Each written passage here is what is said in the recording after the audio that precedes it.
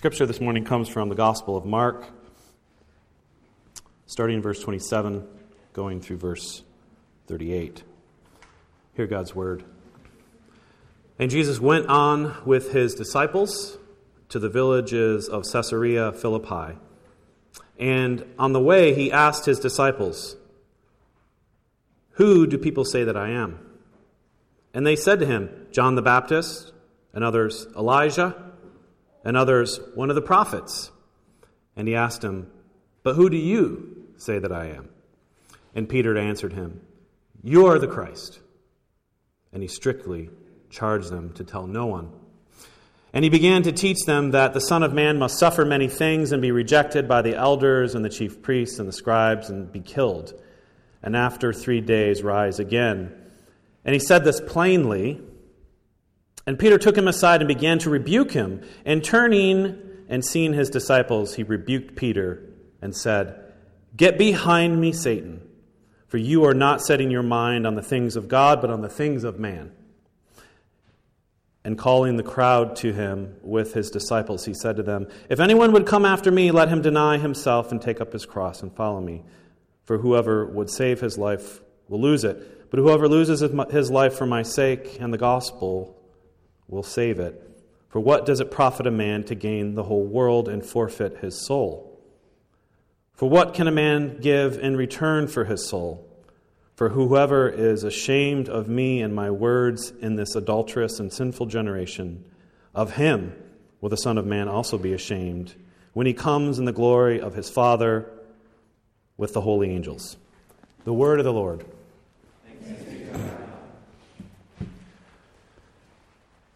As a prayer of illumination, I wanted to read to you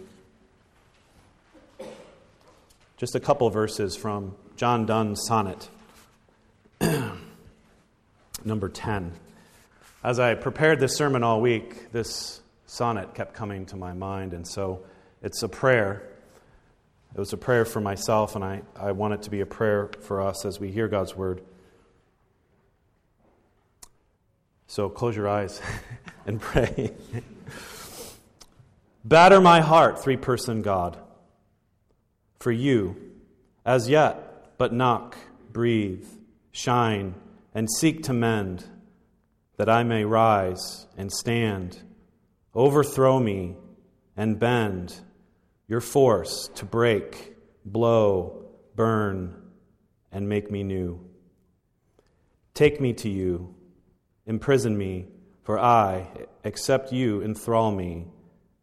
Never shall be free, never chaste, except you ravish me. Amen.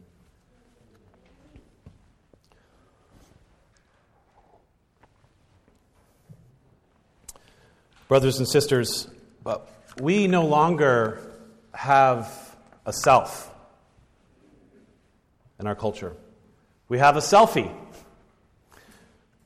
You are no longer selves, you're selfies.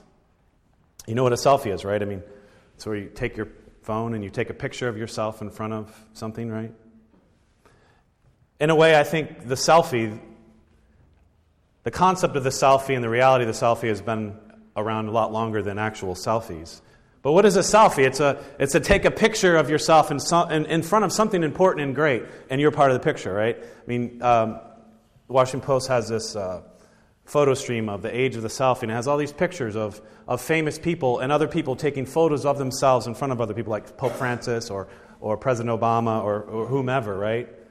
You go to the Great Wall of China, and you have a picture of the wall with yourself in it, right? Or you go somewhere, and it's a picture of yourself, right? That's the idea. It's the idea of the selfie, and I think this is symbolic of how we think about ourselves, is we can't imagine the world without ourselves being part of the picture. Right? That's what it means to be a selfie. It's to not be able to imagine the world without yourself as part of the picture. To live in the age of a selfie is that you are the interpretive key of the cosmos. Each and every single one of you. You, in a sense, are the key that unlocks the meaning of the universe as part of the universe. Before the selfie, the age of the selfie, we always had selves, or selves, and we are always prone to selfishness or narcissism or whatever you want to call it. But there was a difference in that before the age of the selfie, there was always some external reference point outside of the self that played the role as an ultimate reference point for meaning in life. God, right? Family, nature, the nation, country, nature. These things were outside of us in a sense, and we always measured ourselves in the light of those things that were larger and bigger than us. And I think to live in the age of the selfie is not to necessarily stop believing in God or country or family or things like that, but it's always to believe in those things in the light of yourself, right? That you always approach those things in the light of how they look through your eyes and how they make sense. Without ourselves as being part of the picture, it doesn't really make sense or have meaning. That's what it means to have a selfie. That's the world we live in. We have the ultimate, we have a selfie president. Think about this, right? There's, and of course, philosophers and theorists have talked about this for many years. For the past 50 years, been reflecting on this, called the expressive individual or the narcissistic self or the therapeutic self. I like David Brooks recently called it the big me, right? Now, here's the question. What does it mean to follow Jesus in the age of the selfie? What does it mean to follow Jesus as a selfie? Especially when you hear that call of his. If anyone would come after me, let him deny himself, take up his cross and follow me. For whoever would save his life will lose it, but whoever would lose his life for my sake and the gospel's will save it. And what I want to wrestle with this morning with you is what does it mean for us to respond to Jesus' call to discipleship, to deny ourselves and pick up our cross in the age of the selfie? So there's three things I want us to reflect on that this story leads us into. To pick up our cross, to be followers of Jesus requires, one, an encounter with his identity. It requires us to entertain his suffering and then to embrace his death. To encounter his identity and entertain his suffering and to embrace his death. You have to encounter the real Jesus if you're going to be a follower of Jesus, right? That seems to go without saying.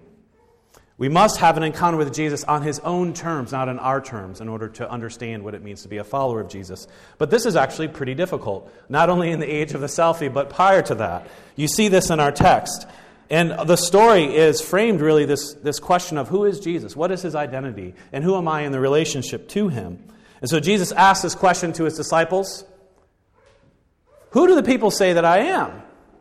Now, mind you, in the ancient world of this time, this is a world of holy men, religious movements, political and religious zealots. It is a world that is populated with every imaginable religious belief and movement that you can think of. Don't think of this as like a really kind of, there's only a couple options. And so you can imagine that all these different responses about who Jesus is, well, John the Baptist, right? He was killed. Maybe Jesus has come back reincarnated John the Baptist, right? Because he shares a lot of the characteristics of him. Or Elijah, right? Elijah was the one prophet that never actually died, but it was assumed in the heaven. And Elijah was in heaven. He knows what's going on up there, and he's come down and he's here to tell us. Or one of the other prophets. But then Jesus gets more specific, and he asks us the same question. But who do you say that I am? And here we have this very important moment in the gospel. Here you have the first human being in the Gospel of Mark that understands who Jesus is. And Peter says, on behalf of all the disciples, you're the Christ, the Messiah, right? This is a technical term. You're the Messiah. In the Gospel of Mark, nobody has yet recognized Jesus as the Messiah. Only the demons have actually said that he's the Messiah. Nobody else gets it. And finally, Peter gets it, right? The disciples seem to get it. And Jesus immediately says, okay, don't tell anybody. Don't tell anybody who I am. And this is a theme that runs throughout Mark. And the gospel writers, they talk about this as the messianic secret in Mark. Jesus is often silencing demons, saying, you can't speak about me, you know who I am. When he heals people, he says, don't tell anybody about this. And his disciples finally say, you're the Christ. And he's like, okay, don't say anything. And it raises this really interesting question. Why? I mean, if Jesus is the Messiah, don't you think he would want people to know about it and get that, right? Why silence people? Why is he so elusive and secretive? I think the simplest answer to this question is simply that the people have a very clear, defined conception of what a Messiah is. And it is not Jesus' understanding. It's not Jesus' understanding. And there's a sense in which Jesus himself wants to be the Lord over his own revelation, the one who says who he is and who he is not, right? And in the Gospel of John, there's a scene where after the feeding of the 5,000, this great miracle, it says the crowd wanted to seize Jesus and make him king, right? And there's a sense in which, Jesus, if he reveals his identity, is like, oh, he's the Messiah. Let's enthrone him right now. We're going to take these Romans out. And we'll make Jesus our king. See, in this time, of course, the people had very little. Their category for Messiah was very military. He's a political liberator. He's going to set us free from the Romans and the puppet kings like Herod. We're going to make him king. But so here you have to understand, so it says here that Jesus began to speak very plainly about his suffering. That he must be rejected by the chief priests and the elders and the teachers of the law, and that he must suffer death and rise again on the third day. You can imagine Peter and the disciples are like, wait. What? You're going to suffer? And this is where you can imagine, just play the scene out in your mind, right? Jesus begins teaching them, and then Peter, takes Jesus aside. There's been a huge misunderstanding. That's not how it has to be. It can be very different, right? And then Jesus' response to Peter seems pretty severe to us. What does Jesus say? He says, Peter, get behind me, Satan. For you are not setting your mind on the things of God, but on the things of man. Now, you have to understand, it's not as if Peter hasn't already put a lot into this. He's left everything to follow Jesus. He gave up his career and vocation and family to follow Jesus. And all of a sudden, he's realizing that what Jesus means by messiahship and following is very different than the one he had. But Jesus says, get behind me, Satan. See, Peter is like the blind man in the story right before this, where Jesus, he heals a blind man in the two stages. At first, he spits in his eye and puts his hands on, and he says, what can you see? And he says, all I see are like people look like walking trees. And then Jesus touches his eyes again, and then he sees clearly. See, Peter and the disciples, and I think oftentimes we're like the first stage of the blind man. Like, Jesus has touched our eyes, but who he really is, it's really blurry. He looks like a walking tree. Or he looks like a political messiah who's going to liberate us from Romans. Or in our case, in the age of the selfie, he looks like personal Jesus. Personal Jesus. Do you guys know this Depeche Mode song, Personal Jesus? Do you want me to sing it? Yes. Reach out, touch faith. Okay, you guys don't know. I'm not going any further. I think this actually captures perfectly how we think about Jesus in our culture. Reach out, touch faith. Your own personal Jesus. Someone to hear your prayers. Someone who cares. Your own personal Jesus. Someone to hear your prayers. Someone who's there, feeling unknown. And you're all alone, flesh and bone, by the telephone. Lift up the receiver, I'll make you a believer. Personal Jesus, right? That's how we think about Jesus. He's there if we need him. He's right there at the phone. He's flesh and blood, right? If I'm having a hard time. But friends, this is not suffering Jesus. This is not Jesus on his own terms. This is Jesus made in our own image. This is not a Jesus that ever asks us anything of us. He's always there to answer us. This is a Jesus that always accepts me for who I am, but never asks me to change or do anything differently. But friends, this is not the kind of Jesus that could ever possibly call you to pick up a cross, or Jesus that you could ever comprehend what that would mean. How would that even work, right? See, here's the question, friends. We have to, all of us, and this is every age has to deal with this. Who is Jesus? He asks us, who do you say I am? Is this a Jesus where his identity is built around us as the ultimate selfie, right? We're in the picture right here with Jesus. Or is it that our identity is built on him? on who he says he is as the suffering Messiah. Here's a question to maybe gauge that for you a bit. Whether you have a selfie Jesus or you have the Son of Man. Do you have a Jesus that has ever rebuked you? Do you have a Jesus that could ever rebuke you? Or ever contradicted you? He's ever said no when you've wanted something really, really bad with all of your heart, with the deepest part of your soul, and he says no. Do you have that kind of Jesus in your life? And if you do, how would that look? How does that happen, right? Friends, if we can't answer yes to those questions, we have to ask ourselves this deeper, more troubling question, whether we've ever actually encountered him. See, you've only encountered the real Jesus when he becomes the ultimate reference point of your life. He's in the picture without you. But he becomes the final authority. He is the bar and the measure for what is true and what is good and what is beautiful. That's what it means to have an encounter with Jesus. And your understanding, of course, of what it means to be a disciple of Jesus, what it means to be a follower of Jesus, flows directly from your understanding of what it means for Jesus to be a Messiah. See, for Peter and the disciples, Jesus was going to be a political liberator, and so they were ready to pick up swords and fight on his behalf. And I think that was their understanding of discipleship. The cross was not part of that.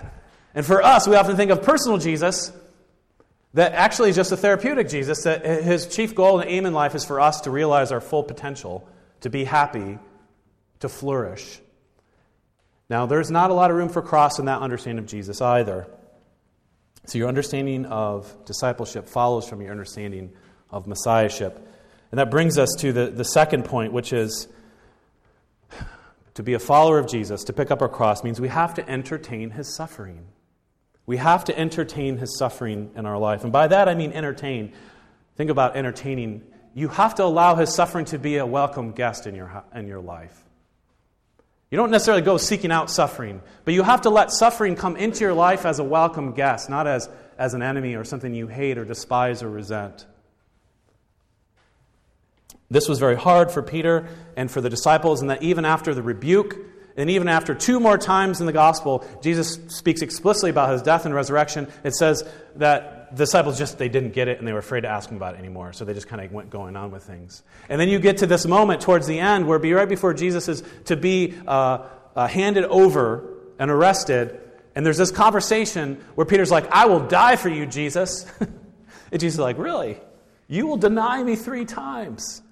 And then you get to the garden and Judas betrays Jesus. And Peter pulls out his sword and he cuts off the ear of the high priest's servant who's there. Because he's still ready to die. He's willing to suffer for Jesus under certain conditions. He's willing to die for Jesus as a hero, right? As a warrior. But when Jesus is actually arrested, and then moments later in the gospel narrative, you have a servant girl asking Peter, hey, aren't you one of his disciples? And Peter's like, no, I never knew him. I never knew him.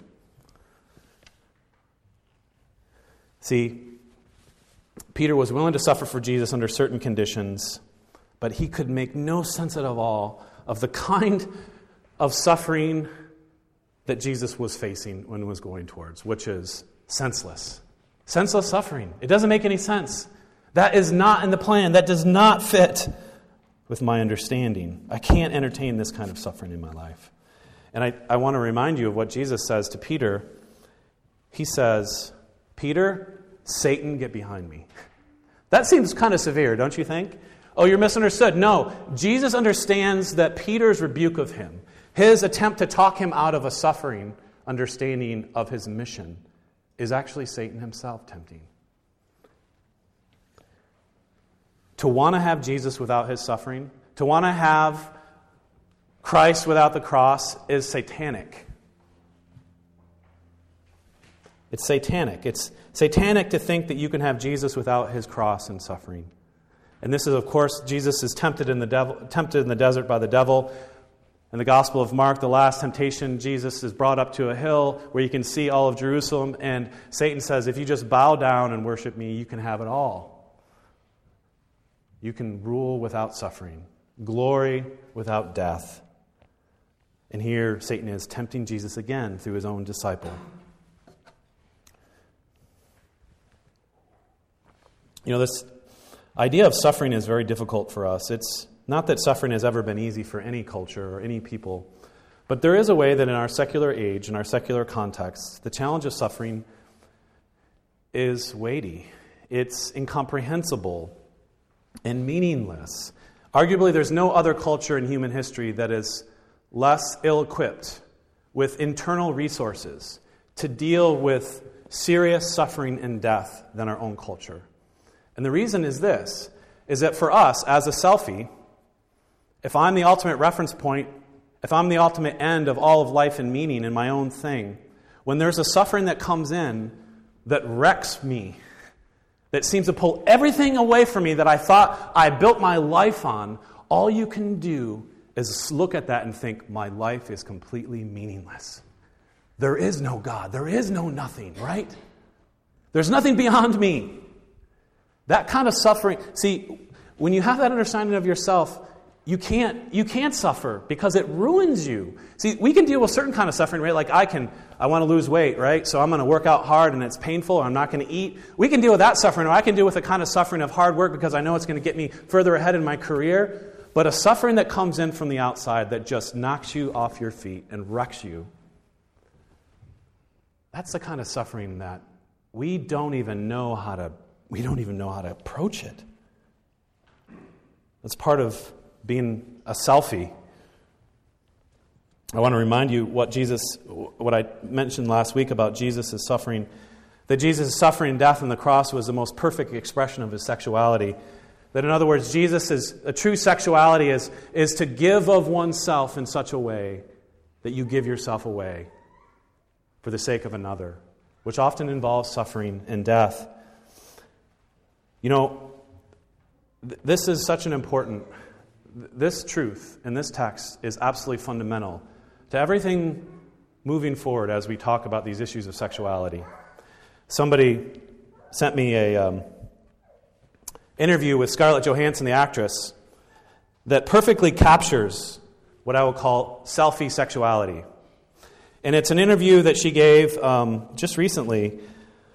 She's recently also getting divorced for the second time, has a young child. But I think this interview was given before that became news. But she says this about marriage. She says, I think the idea of marriage is very romantic. It's a beautiful idea. And the practice of it can be a very beautiful thing. I don't think it's natural to be a monogamous person.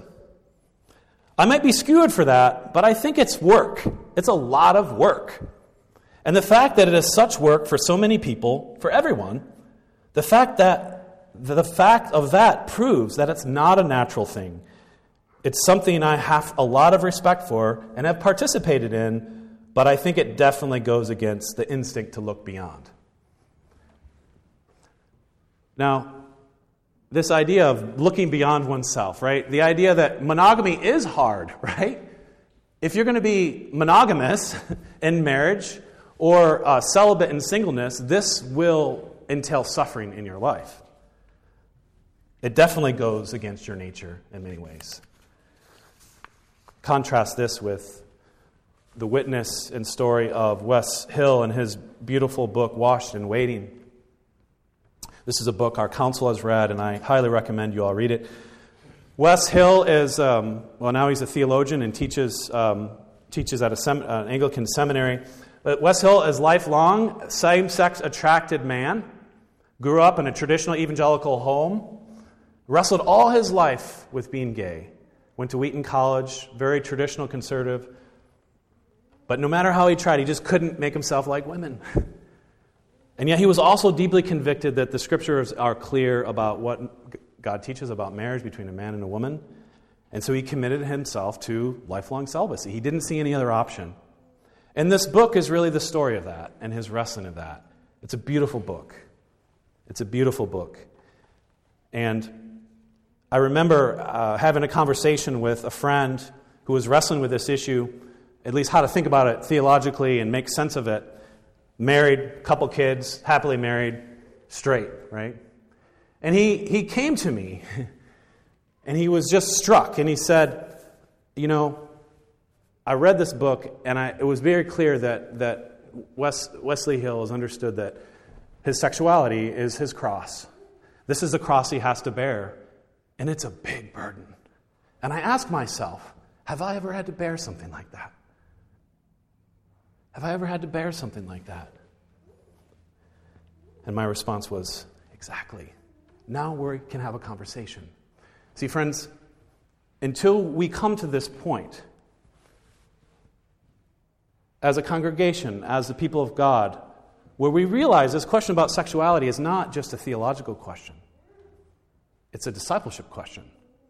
The response is not, here's what Scripture says, and here's how we argue it, and friends, it's the cross. What does it mean to be a disciple of Jesus? Do we really bear crosses? Or is this just the one sin that society that we don't accept all the rest we can?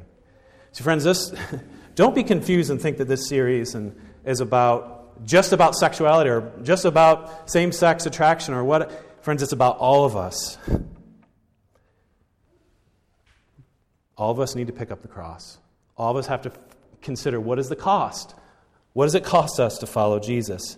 There's no serious conversation about biblical sexuality that doesn't involve suffering, that doesn't have us thinking about suffering.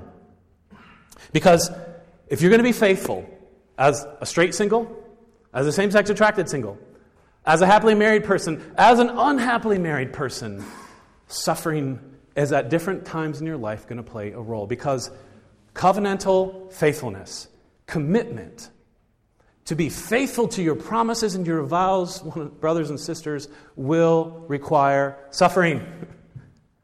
Yes, Scarlett Johansson is right. It is work. It seems unnatural. That's how God created us. See, when the disciples, they looked at the cross, what they saw was an abyss. All they saw was darkness. We have had 2,000 years of Christian history where we have crosses on our necks and behind us, art history. We're very comfortable with crosses. We like crosses, and there's a way in which the cross has been domesticated. It makes complete sense, in a sense. But real cross, the cross that the disciples were looking at, they looked at that, no categories at all. All they could see was an open pit, an abyss, total darkness. And how do you go from that to a Messiah that liberates? How do you go from that to a Messiah who brings salvation? Friends, the crosses in your life, they will not say, hey, I'm a cross, right? The crosses in your life will hide themselves from you. You will not want to see them as crosses. You can say other things are crosses, or that person has a cross, but this is not a cross. This is unjust. It's shaming. It's humiliating. There's no purpose to it. That's a cross, friends. That's what the cross was.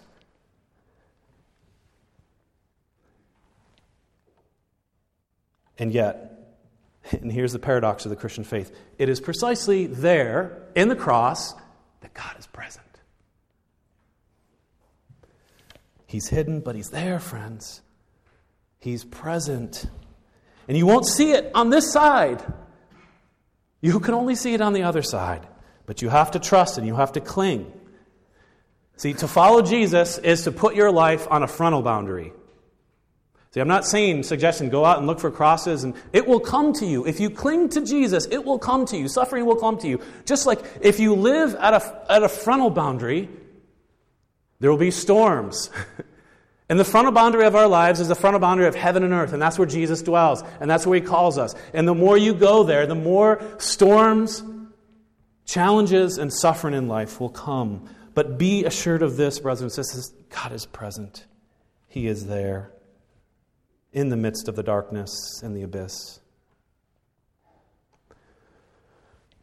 To follow Jesus means to encounter His identity, to entertain His suffering, but lastly, it means to embrace His death. And here we're confronted with the heart and the mystery of the Christian gospel. Death is the path to life. Death is the path to life. Jesus says, if anyone would come after me, let him deny himself, take up his cross, and follow me. For whoever would save his life will lose it, but whoever loses his life for my sake and the Gospels will save it. For what does it profit a man to gain the whole world and forfeit his soul? For who can a man give in return? For what can a man give in return for his soul? Embrace the cross. There's a double embrace in the cross, friends. A double embrace that we're called to. The first is understanding that his death is the basis of our life. And second embrace is that his death is the pattern of our life. His death is the basis of our life, and his death is the pattern of our life. What the disciples could not get when they heard Jesus speaking about his death and resurrection was the necessity of it. See, they thought that their problem was the Romans. Our problem actually is outside of us. My problem is the Romans and this oppressive, puppet king Herod he put in. And so the idea of suffering, it's hard to, when you think your problem is political oppression, it's hard to understand how a suffering Messiah who dies humiliated on a cross gets you to that end. And I think it's the same for us today. For us, it's not, of course, political liberation that we desire so much, but our greatest obstacle in life are all those things that seem to get in the way of me realizing and achieving sort of the American dream, being a full self. My biggest problem is self-esteem or the lack of affirmation or opportunity. And again, Jesus will disappoint you if you think that this is your biggest problem. If I think this is my biggest problem. But friends, my biggest problem, your biggest problem, is not low self-esteem. It's not a lack of opportunity. It is not that people don't see me and accept me for who I am or treat me unjustly. So my biggest problem is God. My biggest problem is God. And that outside of Jesus Christ, God sees me as his enemy. Outside of Jesus Christ, you are God's enemy. This is a hard truth. It's hard for me to say this because it just seems so cut against the grain of everything. Is this sense that outside of God, outside of Jesus, I'm God's enemy. And he sees me as his enemy because I'm a rebellious, traitorous creature that has rejected his rule and love. And so my life stands under judgment because of my sin, which means that my biggest need in life is not self-esteem, but it's forgiveness. My biggest need in life is not acceptance, but reconciliation. And that's what Jesus came to do, right? He came to die. And the disciples could not comprehend that that's what they needed most, and yet it was. And it's still the same thing that we all need.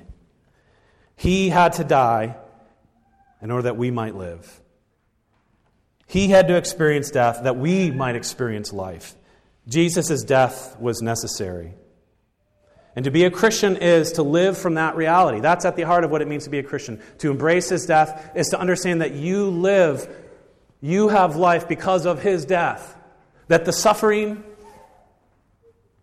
the rejection, the humiliation, the condemnation is yours. And it's a suffering and a rejection and a condemnation that you could never survive. That you would have never endured. And yet he endured it. And now we have life in him. But it's not as if the cross is simply the basis of our life that, in the ultimate sense, Jesus died for my sins and I'm good. But it's actually very clearly, Jesus says, the very pattern of my life.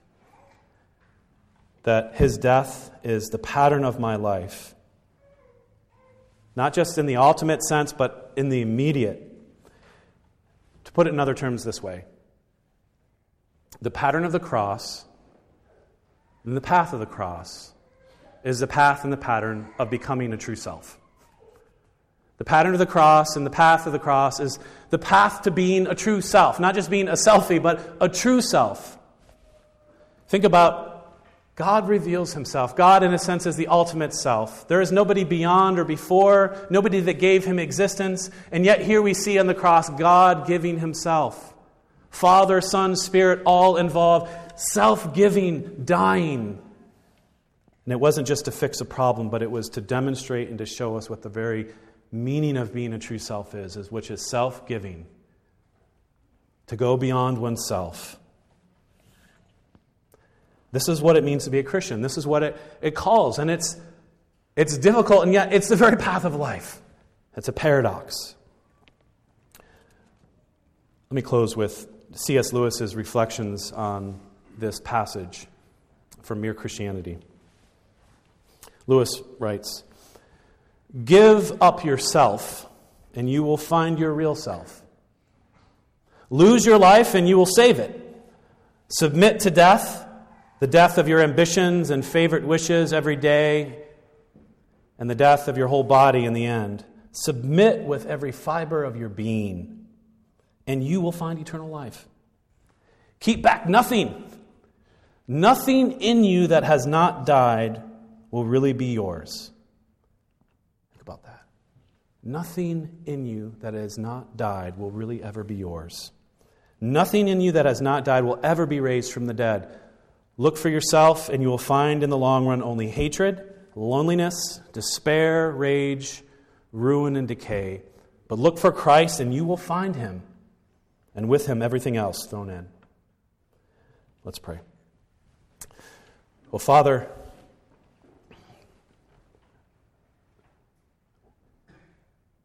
batter our hearts, O three-person God,